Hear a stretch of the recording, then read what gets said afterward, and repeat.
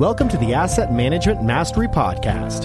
Your hosts, Gary Lipsky and Kyle Mitchell, have more than 50 years of combined experience in operations and management and more than 25 years of real estate investing experience. This show focuses on educating syndicators and apartment owners on how to build systems and manage their properties more efficiently to become a best-in-class operator. 100% straight talk. Let's jump in.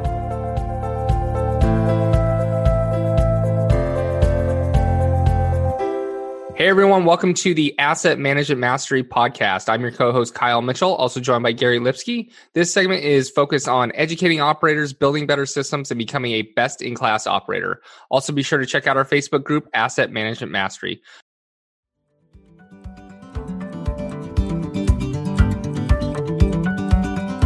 How many times have you thought, there has to be a better way, while working through endless rent rolls and historicals?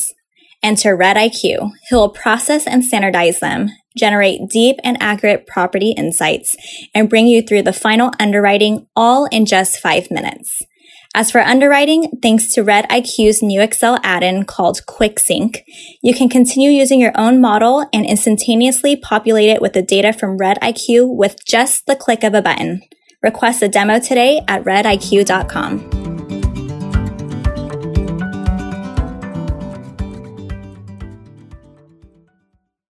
All right, today on the show, we have Andrew Cushman. Andrew, thanks for being on the show. Good to be here, Kyle. Gary? Awesome. Well, if you can start by telling the listeners more about yourself and what you currently do.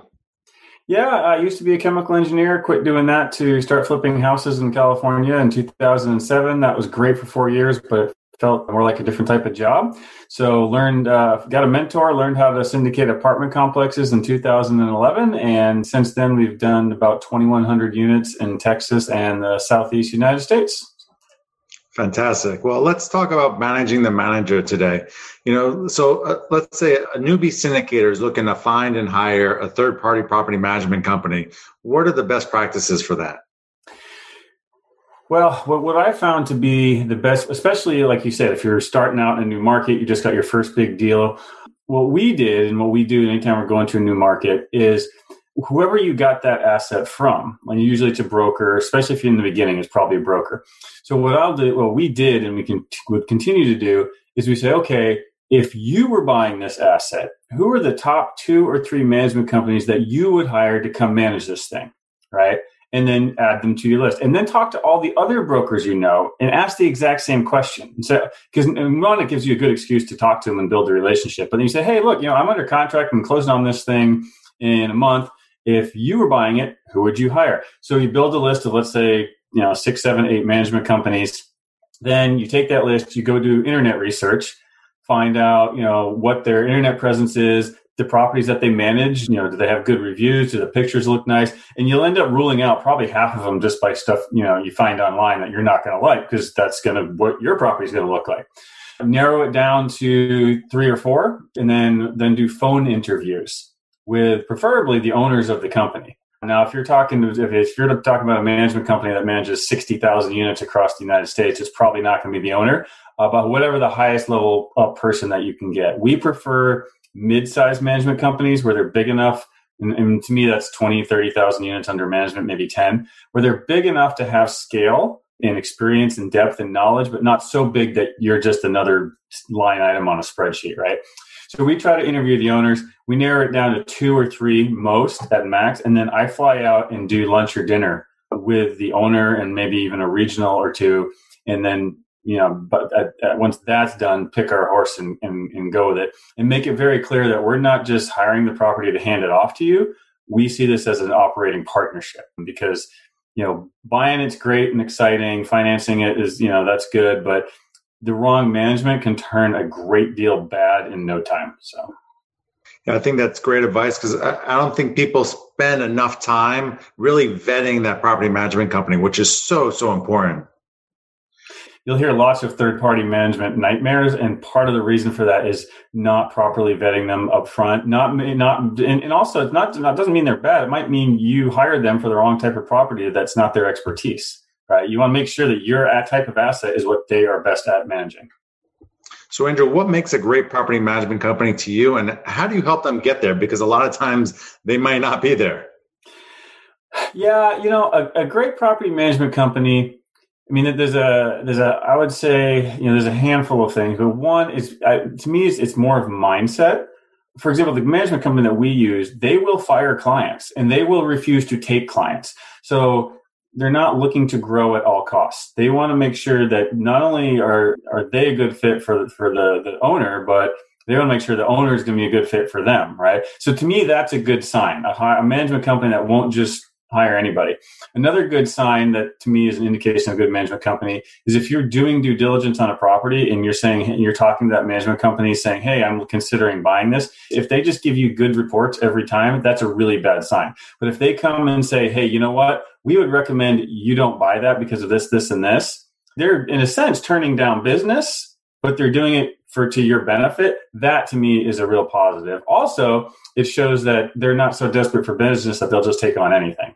And then beyond those two things, the third thing I would say is just more of a partnership mentality that, again, getting back to, you're not just going to be another, you're not going to be property number 634 on their Excel spreadsheet.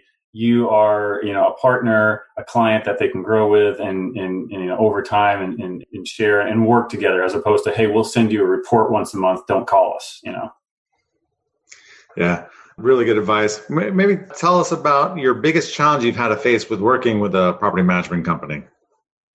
The biggest challenge I would say is managing renovations. Again, this gets down to who you pick. So fortunately, the management company that we work with, they do have in-house rehab management coordinators, and they're very good.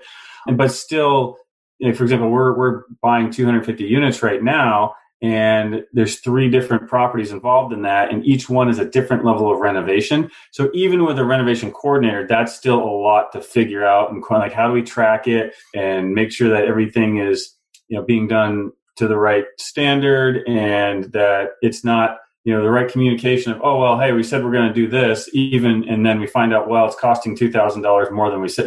There's so many moving pieces, and even with really good people involved, that can get complicated when it's not fully in-house. And so that's one of the challenges that we feel like we've been successful with, but we're still having to work too hard to manage it. And so we're trying to figure out how to improve that process. Yeah, I definitely agree with that. Have you ever had to fire a property management company? And what were the reasons behind that decision, if you did? We have. And so we used to have 2 property management companies, and we now have consolidated to one, the one being the one that we feel just doesn't, they do an excellent job. They treat us like partners, and they treat the properties as if they own them, right?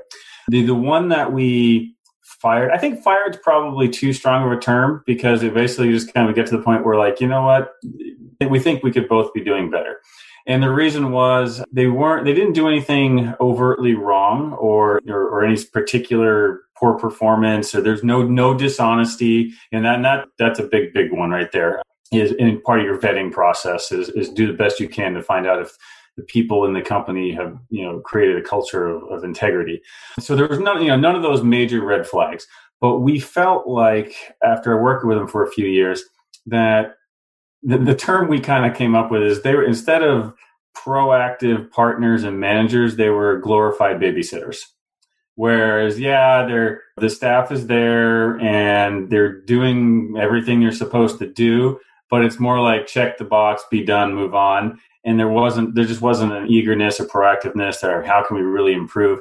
And so we just we gave we gave them written notice, and we kind of like when you say, well, we broke up, but we're still friends, right? It was that kind of a separation, and then we just consolidated to the management company that we currently have, and that worked out for the better. So. And maybe share 2 of your best practices of how you manage the manager. One of our best practices is definitely, and this gets back to vetting the management company, and because some management companies just don't know what to do with this and they can't handle it. They want the owners to just go away. We don't do that. We do almost a hybrid model where, yes, we're using third party, but we're very actively involved, not getting in their way with minutia, but just making sure the vision and the direction is spelled out and adhered to, in that we're doing everything we can to empower the on-site staff to be able to do the best that they can. One of the key things that we do to make that happen is we do weekly either conference calls or Zoom calls with myself, the regional manager, the property manager, the maintenance supervisor, the leasing agent, and the maintenance tech. So the entire team is there, right? So the maintenance guy understands how his completion of work orders or how much he spent on the AC, fixing the AC. He understands how that impacts everybody else and how it fits into the big picture. Also, some management companies, it's dishonest. The other management companies, they see it as their job to protect the client by not letting the crap go up the chain, right? But as an owner, you at least want to know what's going on, right? You might not necessarily have to solve it, but you want to know. And what I found is if you get the entire team on a call at once, it's really hard for people to hide information from you because someone's going to blow it, right? I mean, if you're on a call with just the manager or just the regional, they can think in advance, be like, okay, we won't say anything about this. I mean, and again, they're just trying to maybe make your life easier. It's not necessarily nefarious. But if you've got 6 people on a conference call or a Zoom call at once, you can guarantee they're not going to get 6 people to not slip up, right? So as long as you're good at asking questions, you'll get the truth, you'll get to the root of the matter, and then you can help them solve it.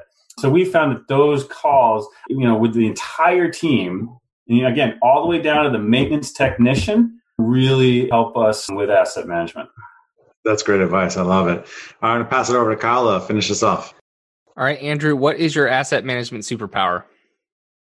I think I just described it, actually, and that's getting in and being involved with every member of the team, but not in a micromanagement minutia, type way, right? So, for example, if we're on a call and they start asking, somehow the conversation gets to the lady in 54A who's not paying rent, we don't want to talk about that. We want, we want to talk about, okay, what are our goals for the year? What are your personal goals? Are you hoping to go on, take a certain vacation at the end of the year? Okay, cool. Well, how can we help make that happen, right? But having the team gel, having them know what the vision is, what the end goal is, that we're not going to sell the property in 6 months, right? Because that's one downside of being a property manager is you're always worried about, oh, we sold the property, you don't have a job.